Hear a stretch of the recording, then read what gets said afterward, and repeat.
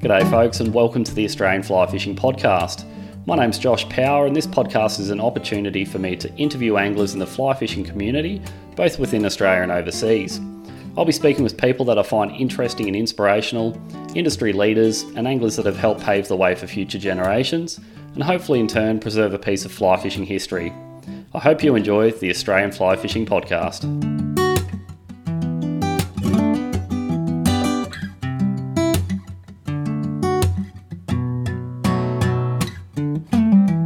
This episode's brought to you by Fisho's Tackle World Harvey Bay, your one-stop fishing shop on the Fraser Coast, stocking a wide range of fly tying materials and tackle with access to all the leading brands. Mako Eyewear, a proudly Australian-owned eyewear company that has been on the leading edge of polarised sunglasses for over 25 years. Manic Tackle Project, a collective of like-minded anglers bringing some of the world's best fly fishing brands to the Australian and New Zealand market, including Sims, Scott Fly Rods, Able, Ross and Waterworks lamps and reels, Airflow fly lines, Loon Outdoors and much more.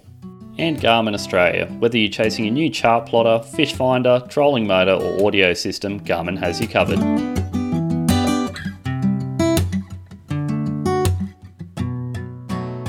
Yeah, good afternoon. It's Eddy from Peak Sportfishing here in Exmouth, Western Australia. I'm owner-operator of Peak Sportfishing Adventures. And yeah, that's us. G'day Eddie, good to have you on, mate. How are you, mate? Yeah, good to be here. Thanks for having us. Yeah, after a couple of technical difficulties with air. Yeah, finally. Yeah, it's all good, mate. It's bound to happen every now and then. So, well, we might start with where you grew up, Eddie, and how you first got into fly fishing.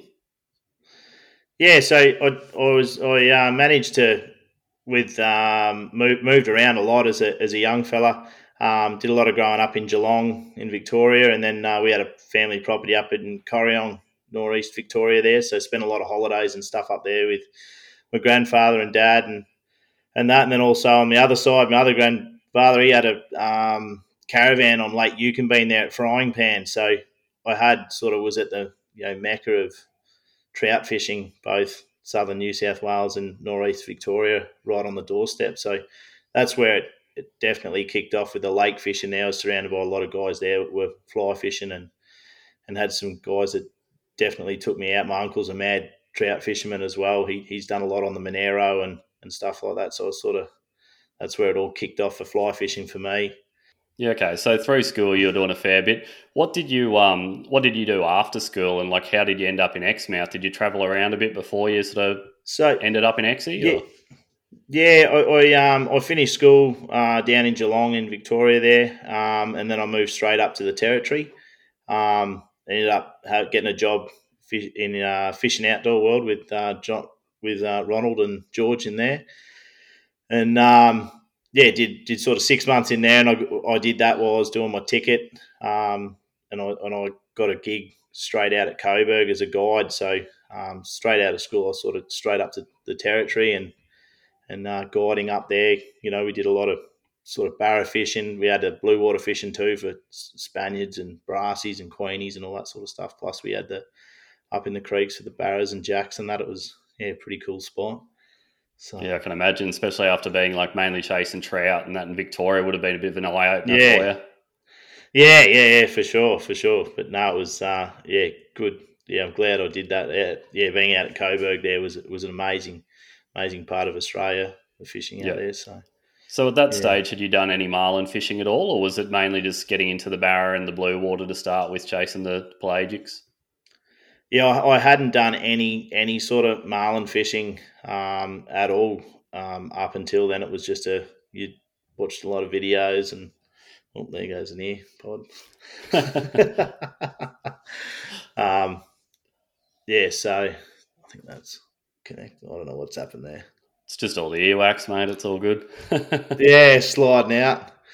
So, did you end up going over to the East Coast at all and doing anything like it around Cairns for the heavy tackle season, or?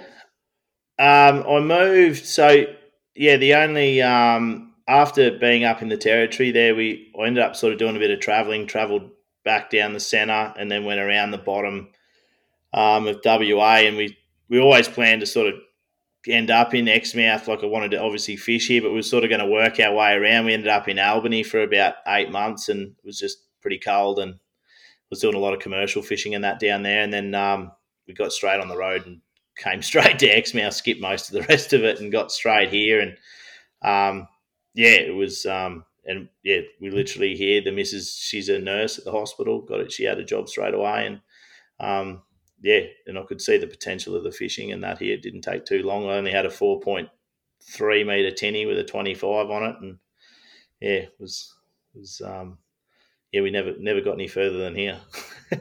why would you? I guess like you've got some unreal fishing there, and it's just God's country. It's a good spot, that's for sure. So plenty of variety. Oh yeah, you've definitely got everything there, from all your flats fishing to like your big GTs, billfish. You've really got everything over there. So pretty jealous, hey. Actually, I gave Dean Butler a quick buzz yesterday just to have a chat to him and just get a bit of info. And he said to ask you about your first permit that you caught in Exmouth. So there's a bit of a funny story to that one. Yeah, there is actually. The first permit I caught here in Exmouth was in the tackle store there. I'd only been in town, or we'd only been in town probably a week or so, and I was in and out of that tackle store a fair bit. But speaking to one of the local guys there, he's now a guide here, Ben Knight. He was one of the managers in there, and I had a chat with him. I said, mate, is there anywhere I can just go and throw a fly at anything, you know? And he's like, yeah, look, you can go down just south of town and have a look along the beaches there. You might find a queenie or a permit, you know, and sort of sent me on my way, grabbed a couple of extra crab flies and stuff off him, and off I went. And then, literally came back within. I had the missus was driving. I sat on the roof of the Hilux then and just cruised along the beach, and ended up first spot we come to, seeing a permit off the roof. Bang, hopped down, had a cast at it. It refused it. Let it keep swimming. Presented another shot to it, and it just gave it a bit more action, really just twitched it a bit more, and it just came straight over and ate it. Got a photo of it, let it go, got straight back in the car. I said, well, I better go buy that guy a carton of beer. That's like, how good's this joint? And got back in the car, drove back there, and I went in. I said, mate, what do you drink, mate? I said, I caught a permit, like just right where you said to go. And he's like, bullshit, you caught one. I was like, yeah, you go, here's a photo. And he's like, he couldn't believe it. But yeah, it was bloody good. So that was the first one there. So that's bloody awesome, mate. Ended up catching another one with him. Actually, he took me fishing out of his own boat. Then only probably a month or so later, I caught another one with him on the west side. So that was pretty cool as well. And they've been few and far between since those two. That's the stuff that dreams are made out of, mate. That's a bloody awesome run to start with. Yeah, that's it. So did you actually did you know Dean before you moved to Exmouth, or was it sort of after you moved there that you got in touch with him? No, so I met him when I was here. I ended up working in the tackle store here after that for probably 12 months, and I'd met Dean. He'd been in the tackle store a couple of times, and then once I sort of realised what I wanted to, I could see the potential of the fishing and that here was, and the marlin side of things, which I didn't have a massive idea of how to go about catching them. I did catch them with some guys and that here, but and I wanted to get out of the tackle store. It was definitely just being in there and talking fishing and not doing not as much fishing as I would have liked to have been doing. I had the opportunity, and a mate of mine went to Cairns. So I went to Cairns and fished a season there under Ross Finlayson on Top Shot. And that was 2009. And that was an amazing learning curve for me, fishing-wise, chasing giant black marlin. And I hadn't done a lot of marlin fishing prior to that at all. And I met Dino there in Cairns. He was fishing Cairns as well. And just met him obviously around the dock, and then ended up coming back from Cairns, and I came back here to Exmouth, and I just ran a couple of charter boats here, just driving for other fellas, and it was mainly just refishing, bit of mackerel fishing, and throw a lure out the back for a marlin on the way home if I was lucky, you know. But did that for a year, and then Dino contacted me to go back and actually fish with them on the Blue Dog chasing with Tom Evans, and we were going to fish Cairns, but the boat at that stage was sitting in New Zealand, and they'd blown a motor prior to him coming back to Australia with the boat and doing the Cairns season. So they ended up deciding to come and fish here on a boat called Freespool with Dan O'Sullivan, and we fished 30 days. I didn't end up obviously going to Cairns, and I ended up staying here at home, and Dino and Tom and Steve Tedesco, we fished here on Freespool with Dan O'Sullivan and fished 30 days fishing out of here, which was insane. You would have learned a hell of a lot. Yeah, it was amazing. So, and that's sort of, we fished 30 days and, had the bug after that. Oh, mate, yeah, that was, just catching them in general, and then, obviously fly fishing for them's a whole nother level. So, yeah. So when did you actually decide, all right, I'm going to start up, and when did you start peak sport fishing? So I fished that 30 days, and I'd sort of started to get the ball rolling prior to that anyway. On I was looking at boats and obviously charter licenses and everything for here, and we ended up would have been the next year that I ended up sort of saying, pulling the giving the go on the boat and everything after seeing quite a few boats and test running a few, and the Contender was the one I ended up going with, and I've still got it today. It's done nearly 20,000, over 20,000 hours I've done on that boat now. Far out. And that's a 25-foot center console, isn't it? Yeah, yep. Just ordered the fifth set of yammies for it there the other day. So far out. Yeah.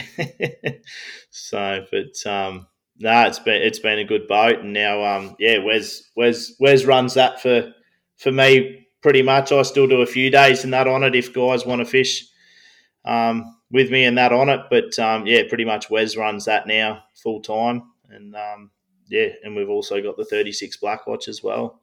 I guess for especially too for the sport fishing side of things, like chasing the jeets and that, the Contender would be perfect for that. But I guess doing a lot more of the marlin stuff, and especially if you wanted to get more into the fly thing, you need to go something a bit bigger, a bit more comfortable for both the crew and the angler, especially if you're backing down on fish pretty quick, that sort of thing. No, the Blackwatch has been definitely a game changer for our fly fishing side of things. That's been massive. The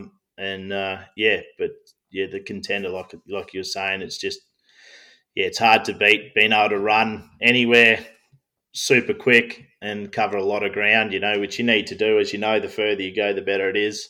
Yep. So having that boat being able to run, and it's massive asset for us here. So, and the Blackwatch, that's a 36-footer, is it? Yeah, 36. Yeah. Okay. So with when you first started with the Blackwatch and that, how many days do you reckon you're averaging a year, like weather-wise, actually being able to get out there? With the Contender or with the Contender and the Blackwatch, I guess. Yeah, so I was doing around 250 days a year fishing with the Contender, and then obviously fishing a lot of days off myself. It didn't sit around for very long, that's for sure. But and the Blackwatch is the same now. Like, it's if we haven't got charters and the fishing's on, myself and Wes and Riley, we just go fishing ourselves. It's having the boat on the mooring on the west side. It's only if the fish are inshore, it's only 15 minutes, and we're into them. Like the last black we caught 2 days ago was just I could see the boat ramp from where we let it go. So it was, it's pretty good. You've got Exmouth. It's the closest point in Australia to the continental shelf, isn't it? Yeah, it is. It is. So we've got the shelf's only 4 miles off town of Eddy, 4.5 miles from the back of the reef to the to where it goes from 100 to 250 in the first canyon. So it's not nice and close. Yeah, that's awesome, because like for here, if we want to run up to the top of Fraser there and jump Breaksea, like it's quite a run. Whereas for you guys, if you're only sort of 4 to 6 miles off the boat ramp, you can't complain about that at all. That's awesome. Yeah, that's it. And it makes it easy too if you're fishing. If the weather is up, it's not a long run. Which come later on the season when the blue marlin do rock up in numbers and are pushing down the coast. We haven't got far to go. You got 6.5 mile really to put your lines in, which is straight off the leads, and you can be straight into them. So you haven't got long runs, even if it is blowing 18, 20 knots. You can at least go out and fish the morning. So So with your season is like with the blacks and the sails and that, is that pretty much year round? yeah, so we'll catch our blacks and sails all year, and then our blue marlin can rock up as early as September. I generally don't start booking guys in until October. We start the season October, and we'll fish blues all the way through to February into March if we've got them. But it's a lot of the time in March. It's hard to go drive over the little blacks that are pretty thick at that time of year on the inshore grounds. You could be driving over 10 bites a day to go and get one bite out wide as the season progresses with the blues. It can get quite hot too late, so the bite does slow a bit. But yeah, it's hard to drive over 10 bites on blacks inshore too sometimes when Yeah. by then. I guess especially too if So you've got someone that's keen to catch one on fly as well. Like if they're a smaller fish, more manageable on fly tackle.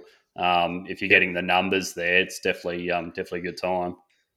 Yeah, mate. I've got an American fella fishing with me in February.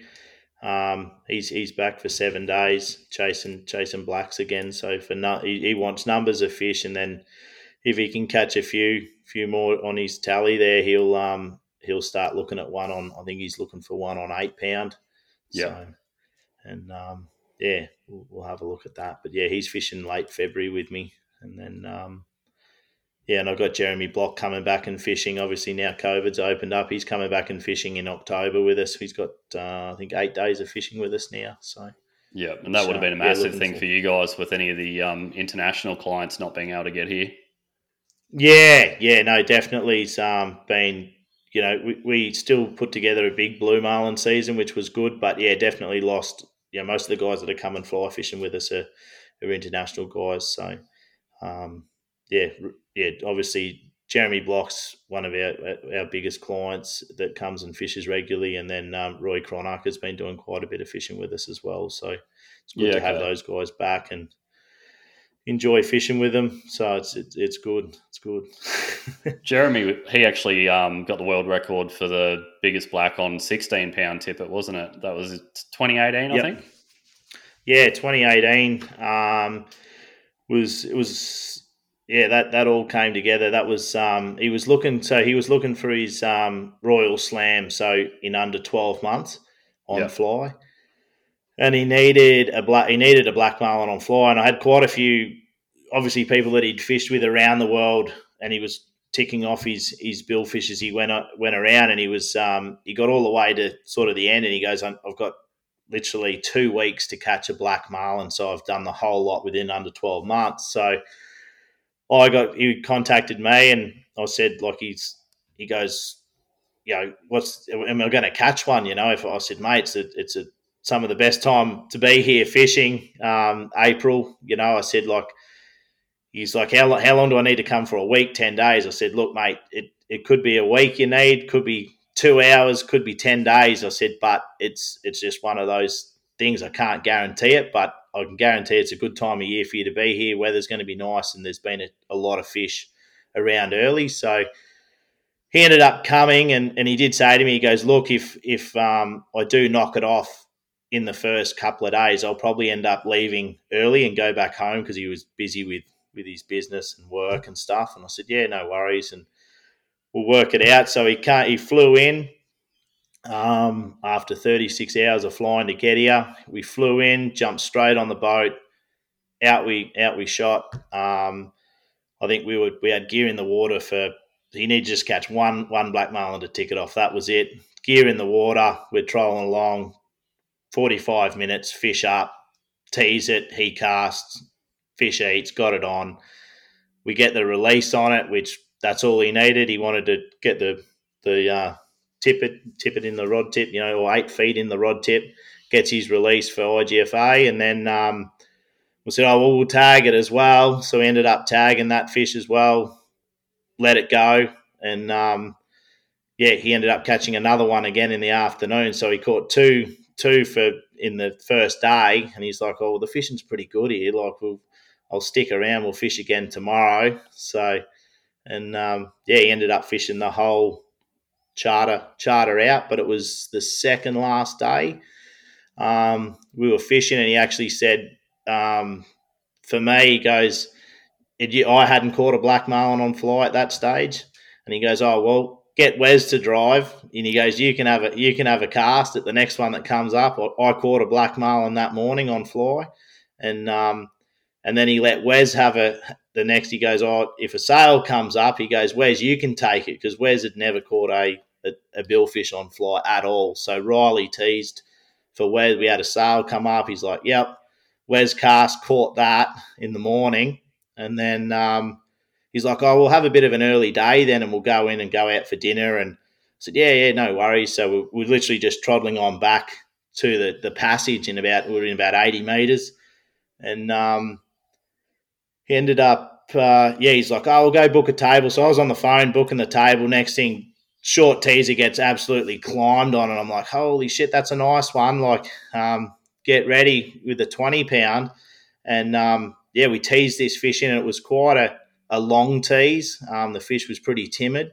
But he ended up getting the bite right, just probably a little bit further back than what we'd like on the teaser. And we did the switch anyway. Fish eats.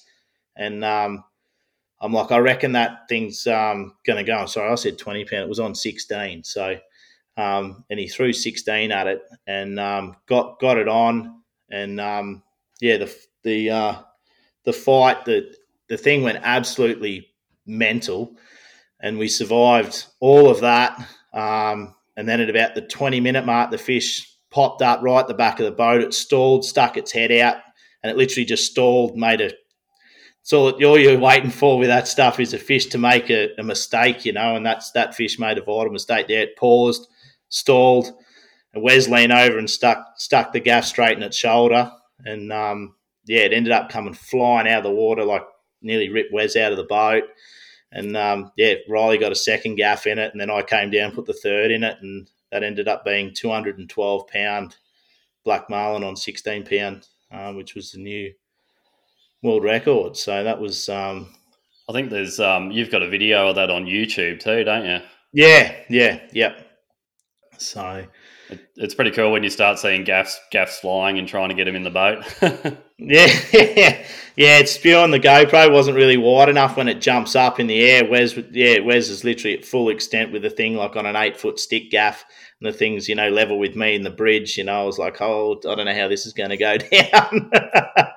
But he managed to stay in the boat and hang on to it. So I think that record cool. Back in the late 90s, I think that's one Dean Butler set. And then he had a couple of his clients which broke it after him, and then obviously Jeremy's broke it as well. Like I think he that record's quite special for him because he's obviously had it a few of his clients, and then one of your clients. So that's pretty cool. Yeah.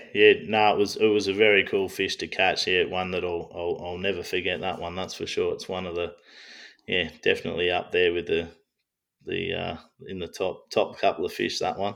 Yeah. And so with those blacks, do you have like a favourite sort of teaser system that you're running for them, or? Yeah, so I do.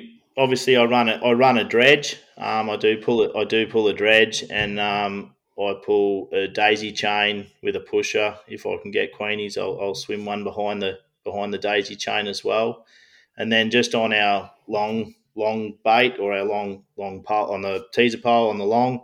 We'll just run either a small pusher with a belly flap tied into it, or like an oceanic queenie, or even just a gar on its own. But problem with those soft like gars, and if they get hold of it, really they'll rip it apart.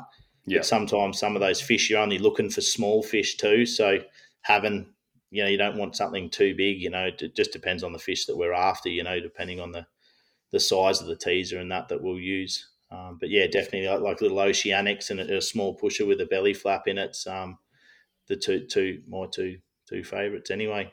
Yeah, okay. And what's the average size of the blacks you're typically like finding or targeting when you're chasing them on fly? So yeah, usually I'll have a few rods set up, depending on, I do get guys that just want to come and catch one. They're not interested in tippet fishing or anything like that. I try and get the guys too. I'd prefer to catch them on 20 pound. But you do get the odd guys that want to just catch one on 100 pounds straight through. They're not worried about. They just want to catch it. But yeah, I normally have a 20 pound setup, a 16 pound setup, and a 12 pound setup there, and literally have the three rods, and yeah, depending on what they want to throw, we'll throw 16 or 12 at a sail, or 20. Just depends on what the angler wants to do. But we've got a few different fly rods, and usually got most of the stuff I use a popper fly. I do like the popper fly, and I do like the bite off it, just purely just watching them eat it off the top. Yeah. So, and the switch, that the way we do switch them is pretty quick. It's a pretty quick changeover. So obviously with a small pusher and replacing it with a small popper fly does, the switches goes down pretty smooth sometimes. That's something I wanted to ask you, whether you're a fan of the popper head or not, because some people love it, some don't. Some say they only use it for sailfish as opposed to blacks and whatnot. But yeah. No, I definitely. The one thing I've definitely found is it's all the flies that I'm using now are all feathered flies, not so much material tied synthetic flies at all. So it's all feathers. Everything's a feathered fly. I just found too many fish were getting caught up on the material, and you end up fighting a fish not with the hooks in it, just with literally the material tangled around its bill or stuck to it. So yeah, which I found with a. Are you running a single hook or are you snelling a couple? Yeah, I've been running single hooks with the blues, and then just tiny small hooks with double snelled hooks together. So similar to a lot of the guys here up at Fraser there on those little juvenile blacks off the beach. They're usually running 2 5.0 or 6.0 octopus hooks snelled. Yep. Yeah, I think those ones that we've been running later are little Teflon coated, like it's a Black Magic XKXT. I think they're an DX or something. I think they are DX hook. I think they're called. Yeah. So, okay. Yeah, nice and sharp and smooth hook. So they've been going pretty good for us. Otherwise, yeah, like you said, small little octopus 5.0s. So on that setup for chasing your blacks, what sort of line are you fishing? Like, are you fishing like an intermediate line, a sinking line? Yeah, so running, so if we're talking like for the small blacks, I run a sinking line, but still just purely for the fact of the floating lines have got so much diameter to them, and I'm just trying to cut diameter when I'm fishing tippet. So yeah, I've been running like a sinking line, and the grain's like a 300 and a 400 grain, and from that, obviously you got your tippet, and then running sort of 6 feet of 80 pound to the fly line, and then from the fly line, my fly lines are cut fairly short, and I step that straight down into 50 pound mono and run 100 feet of that, and then I run another high vis braid, and I just run 100 meters of 50 pound braid, and then I step that down after the 100 to a high vis 30 pound. So it's just literally, so once that 50 pound braid's gone, it's literally don't put anything on it. You're just sitting back and waiting. It's just a waiting game then. Yeah, so you know exactly how much line's out. How much line I've got out. And once that 30 pound, you're just trying to avoid line pressure. That's the biggest thing that destroys you, especially, and it's more probably chasing the blue marlin because they just go so damn hard. Yeah. As soon as you sting it, and they usually dump a lot of line in the water very quickly. So everything's just trying to keep everything short and the diameter down. So, but belly belly does help a lot too, So yeah, okay. And those bigger blues, yeah. what sort of setup are you running for those guys? Like, are you running singles with them, or are you still running like 2 snelled hooks, or? Yeah, we did play around. I did do a lot with the single hooks and had pretty good success. Last year I went back to running doubles and I still put hooks in them, but I still didn't catch them. Yeah. But yeah, I didn't see too much of a difference actually. Last year we went back to just a double, but just used a 6.0 in the same octopus hook, and yeah, definitely pinned them, but just keeping them on's the big one. I did fight one last year. I fought one with for 3.5 hours on 20 pound. But yeah, the fish was ended up just one of those fish. It was probably a bit big to start with. I think it was around about 300, 350 pound, but had the line. Ended up getting tail wrapped and just pulling it from the wrong end on 20 pound. You sort of it's you need the thing to keep jumping, and the thing had pretty much done all its jumping and was just swimming along. We just kept getting close to it and it'd swim away, getting close to it, sink away. So, yeah, that was it was a frustrating fight, but yeah, it won in the end. Yeah, okay. And so when you're chasing the blues, like, what's that sort of ideal size range, which you find like is catchable on fly tackle? Yeah, I think a fish of like I said, a 300 pound fish is definitely catchable on fly. You just need it to make a mistake. But the perfect fish, I guess, is up to probably 200, 250 pounds, 200 pound fish.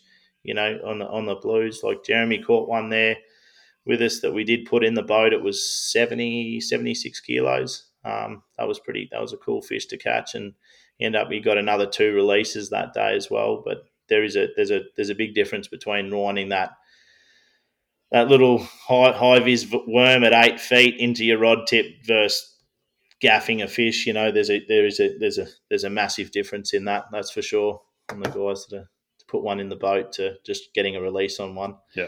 So. And you guys have got some pretty impressive stats over there, like with your blue catches and black catches throughout the seasons. Like the last few years, I was having a look on your website, and the numbers are right up there. So credit to you and your crew there. Like when I was talking to Dean, he said he puts you right up there with the best in the world, and said that's because you're one of those skippers that you're just a great angler as well. You can do everything. Like you know how to drive the bait, you know how to switch, you know how to catch them. Like you can do pretty much everything. So he spoke very highly of you and your team. Yeah, no, it's definitely a massive thing having the two boys that work under me. Like, they hold it all together.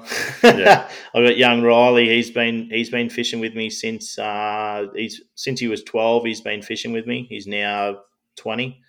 And yeah, he's off to Cairns. He's off to Cairns to fish under Dan Klein on deploy this year. He finishes up with me in September. So yeah, that'll be a massive eye opener for him, and it'll be great for him. He's been, and then I've got Wes, who's he's been fishing with us for nearly 8 years now. So, and now the last couple of years he's been pretty much full time. He lives here and full time here now. So, which is great. So yeah, definitely the two fellas I've got, my 2 right hand guys are a massive asset to what we do over here. So. And I guess in Australia we're pretty lucky that like Exmouth does have such a good fishery, but then you've also got like the Cairns heavy tackle fishery, the Fraser Island fishery, but then there's also like fisheries all over the world. So it's if you want experience, there's plenty of different places you can go and do it.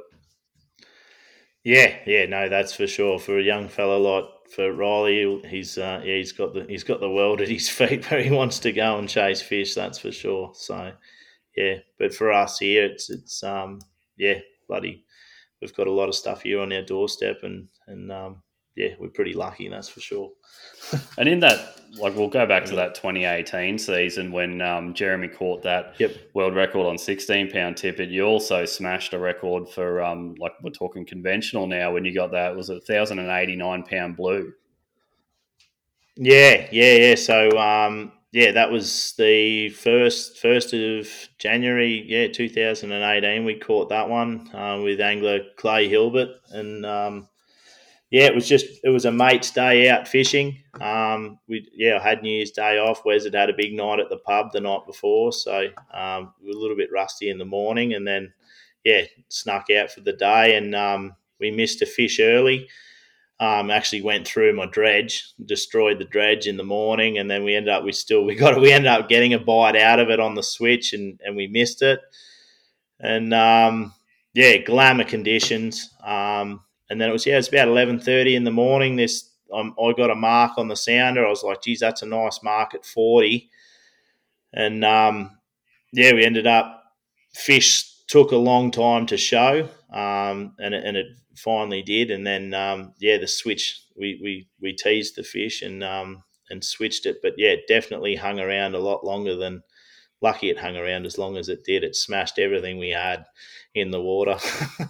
Smashed the right teaser all the way in, switched sides, smashed my left teaser twice. Like I couldn't get it off it. One of the bites dragged it all the way back and teased back in. And then its first bite on the tuna, it actually missed it, spun around and boom, ate it again. So we're pretty lucky he was as hot as he was. It's certainly an incredible fish. Like I was watching the video when you were weighing it there, and like just an animal, absolute animal of a fish. Yeah, it was. I wasn't really expecting so many people when we drove into town to be at the game fishing club, but word spread pretty damn quick. There was, I think, the first person I called was Dino. I called Dino, he gave him the measurements on it, and he goes, "I'll call you back. I'll call you back." And then the second call was my mate in New Zealand and Bonds, and they were the two people that I called, and by the time we got that fish on a trailer and back, and obviously the couple of other guys had called a few people, we called the Wade Master and drove in. There was hundreds of people at the game fishing club, so word spread pretty damn quick on that fish. So it was pretty cool. It was like driving into a grandstand. I guess for people, like it's a bloody impressive catch, and like such an important one for the Australian bill fishing scene as well. Like to get the first grand of blue, certainly no small feat. Yeah, no, that's for sure. It was it was bloody cool to catch it here. Just got to catch another one now. So as Dino said, it's no mistake when you get those fish, sort of thing. Like he said, you've definitely got to have your skills up there and know what you're looking for. So. Yeah. No, now it's just time on the water, and keep going and keep fishing hard, and try and find another one. And do you guys run any like mothership trips over there, like for further afield, like around the Montebellos and stuff like that, or? Yeah, so I did do some stuff there with Monster Sportfishing the last. Well, it was the boat. The mothership was purchased at the start of COVID, so COVID was that pretty much destroyed that mothershipping. Have you still got me there? Yeah, mate. Yep. Oh, you just dropped out now. I think I dropped this anyway. Hang on. You went a bit bloody. You went a bit bloody fuzzy. I keep dropping this one out of my left ear. That's all good, mate. So, all good. We ended up. So we do some mothership and stuff. I did do some stuff with Monster Sportfishing, but that's all finished now. Just COVID played a massive part in that. Like there was a lot of East Coast guys in Victoria and even from New Zealand guys coming over to fish, but we just with COVID couldn't do it. And it just got too much for the owners of the mothership to keep it. So that's all finished now. But I've got another mothership that I'm doing some stuff with, and this year we got 8 days of fishing at the Monties. I'm just doing one trip this year, so taking both boats, take the Blackwatch and the Contender up there, and just with some WA guys from here, and it's just really a kick-off. Just we'll see how it goes, and we're just doing one trip this year. So and then come back from that, and I've got a couple of weeks off with Wes, and we're just going to shoot up the Kimberley for a couple of weeks barra fishing, and then we come back and just got flat knacker. I think we got pretty much back-to-back fishing all the way through to about mid-February. So from that, so end of September all the way through October, November, December, January, and then February got a couple of weeks off in the middle. that I'll probably go for another barrafish, I think. Got to break it up a bit. Yeah. That's it. Just go do some fishing myself. Yeah. So if you were talking to someone that wanted to come and book a fly charter to specifically chase, whether it be blacks or blues and that sort of thing on fly, what time of year is typically the best for booking that? It's obviously with the black marlin fishing. I do like fishing early, like fishing anywhere from late February, March, April, May. But look, it's one of those things. Like, yeah, you can with those if you're just chasing blacks and sails, come when you can. It's just one of those things with that you can fish here any time of the year, So for blacks, just come when you can. We can have 10 shots a day at any month of the year, really, all through winter. And then for blue marlin and striped marlin, I'd say, you want to look at October onwards for chasing them. Yeah. So, and it's one of those things again. Any time through that can fly with that. It's all current dependent. So we can have, like last year we had a pretty late start to it, and when it did start, it went really really hard for probably 3 weeks, and then it slowed for a bit. And then the end was a real it fired again for us again. So, but yeah, every year's different. Yeah, and for the travelling angler, what's it like getting flights into Exmouth? Like, is it generally from Perth and then a small flight from Perth to Exie? And yeah, so you fly obviously fly into Perth. You can only fly from Perth to Exmouth, and you fly into Learmonth, which is about 30 k's south of Exmouth, and Exmouth's situated on the Gulf side, so on the eastern side of the peninsula. And then, we do catch sails out in the Gulf here. But majority, 99% of my fishing's done on the west side, out from Ningaloo Reef there. So. Yeah, okay. And accommodation-wise, it's pretty easy for people to find somewhere to stay if they're coming for a charter with you?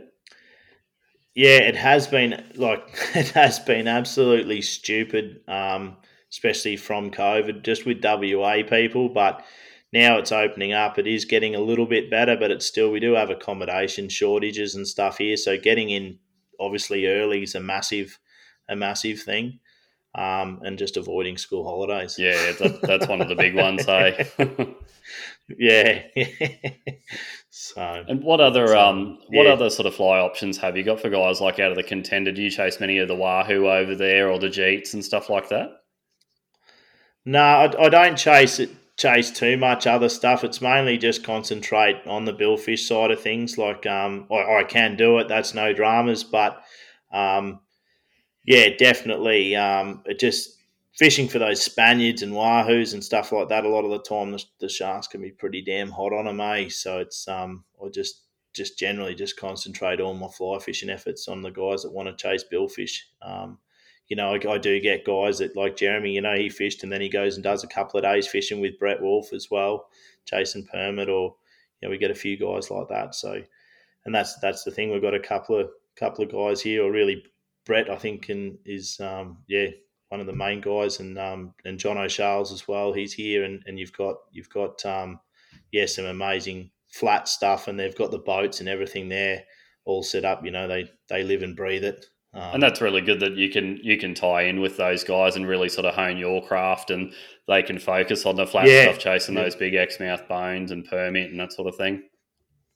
Yeah. So, no, it's good. And a lot of that coming a bit later in the season, obviously, which does put you in. I don't know if that what we were just talking about before it did drop out, I think, but we were talking time of year and stuff to come. Obviously, fishing September, October, November, chasing. You still catch your black marlin and sails on your inshore grounds. You got your offshore grounds fishing for blue marlin, striped marlin, but you've got obviously all your flats fishing and that in the Gulf, chasing permit. The water's all warming up, so it can be a good time to be doing that as well. The hotter it is, probably the better for that stuff, especially the permit side of things. I think the bonefish and that would probably fish a bit better over winter, but yeah, there are options for guys to come and fish here and do a couple of days, flats fishing with the guys, and then come out and target a black marlin on fly or a sailfish. And that's pretty cool, because a lot of people, like if they're going to a destination, it's to focus on either whether you're chasing billfish or big pelagics and out in the blue water, or you're doing flats, it's not usually both. So if you've got that option where you can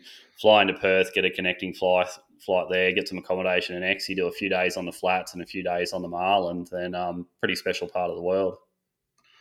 Yeah, that's it, mate. Yeah, it's a bloody good spot, that's for sure. Yeah. And so how many, do you guys have many comps and stuff running out of Exie these days, or?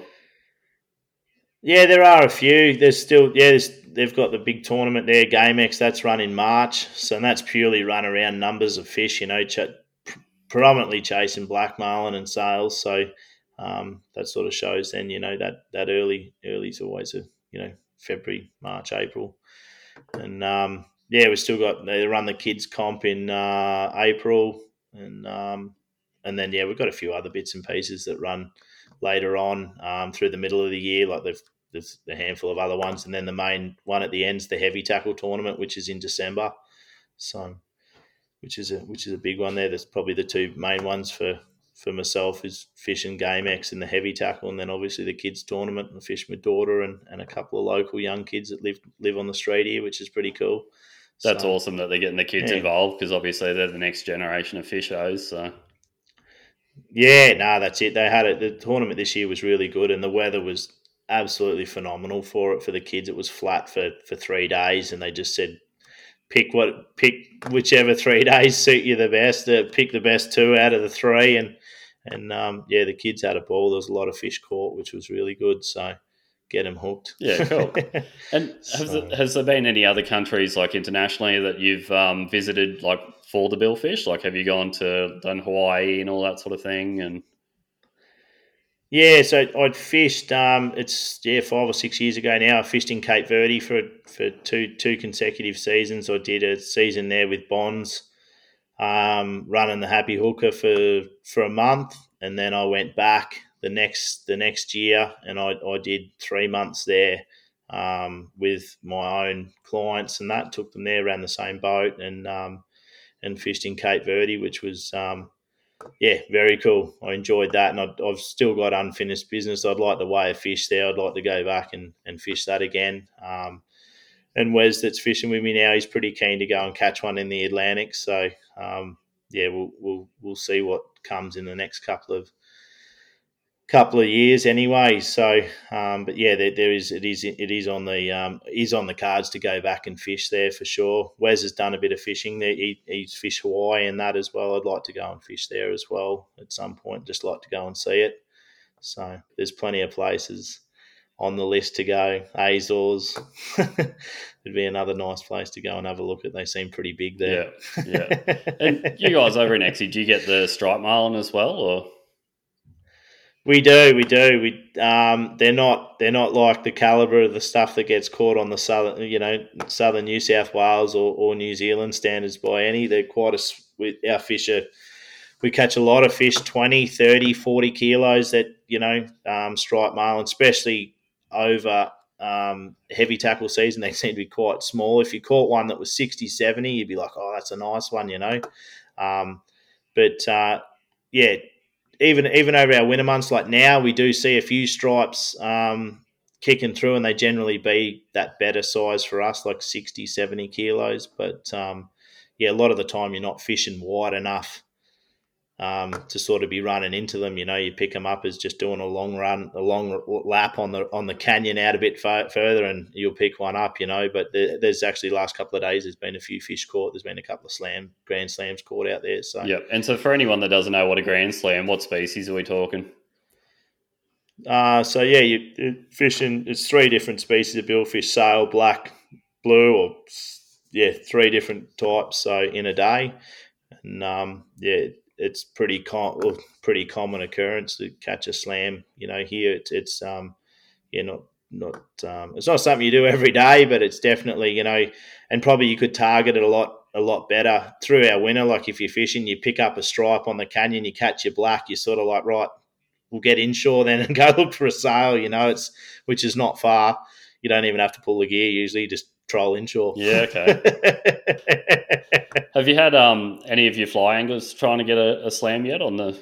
Yeah, Jeremy Block. He's he's the one that he's definitely looking for a slam or a super slam on fly, which is he wants 4 species in a day. So that's why he's fishing here in Exmouth. He's looking for, the black, the blue, and the stripe and the sail in a day. So You'll have your work cut out which for you. is yeah, that's it. It's a big day. It's I've definitely we've had it we've had the shots at a slam in his last 2 trips, but yeah, haven't caught it.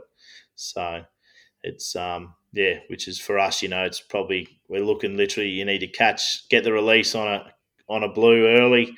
Be nice to catch the black out wide as well on the heavy tackle grounds and pick a stripe up and then just shoot straight inshore looking for a sail. But a lot of the time you catch all 4 of them when everything's going good. They're all on the same grounds wide anyway. So sometimes you don't have to. We catch a lot of slams just fishing wide. And we're catching black, blue, stripe in a day, no dramas. And for a lot of those guys, if they're there, like if you've got someone coming in from the States, are they typically fishing their own gear, or are you just running your gear, like rod-wise? And so Jeremy in particular, he's got all his own gear. Most of those guys that are coming to fish here bring all their own gear. I've definitely got my stuff there to back them up as well if they need anything extra, a reel or a rod or anything like that. So, but yeah, I've got all the gear here for guys that don't, might not necessarily have, a 16 weight or, I've got everything from a 12 to a 16 pretty much. And the 16 is typically what you'd be using for your blues. Yep. Yeah, so I've actually got one of Dean Butler's and Tom Evans's 20-pound rods, one of Tom Evans's original rods. So yeah, okay. Is that something he's getting custom made, or is it a? Yeah. They're a Biscayne that one. So I've got his light one and his heavy. So that's pretty cool to have them on the wall. Just use them for myself. Almost straight to the pool room. Yeah, that's it, mate. That's it. It would have been a pretty surreal moment getting to sort of fish with and work with Tom Evans and Dean. Like Tom's renowned for his marlin records and big tarpon over in the States there. Like it would have been for you a massive moment and a massive learning curve too. Yeah, no, for sure. It was amazing fishing with those guys and under those guys, and Steve Tedesco was there with us all the way as well, which was great. We had an amazing 30 days of fishing. I think in 30 days we caught 36 fish on fly, all on tippets, and there was quite a few state records and stuff that were submitted. An Australian one submitted while we were fishing as well. Have you had a chance yet to get over there and chase one of those big tarpon, or? Nah, that's definitely on the to-do list. That's one of those things I've got to go and do. Yeah, for sure. That's right up there. So yeah, I guess too you can appreciate, like you're used to chasing billfish and whatnot, so you can appreciate those big animals and. Yeah. No, it's obviously Dino goes over and fishes each year for them, so yeah, it'd be and I hear all the stories and see all the photos and that. It's and obviously endless watching videos on YouTube of the guys catching one. Got to go do one. Got to go do it at some point. Yeah, you can definitely go down a bit of a rabbit hole on YouTube there, have a couple of rumbos and just.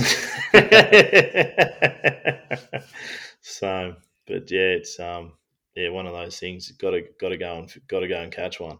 Just got to find the time, the money, make everything line up.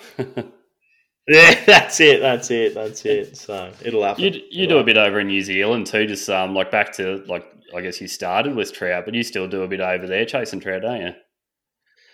Yeah, I do. So pretty lucky. My uncle that I obviously grew up doing a lot of fly fishing and that with, he ended up wanting to.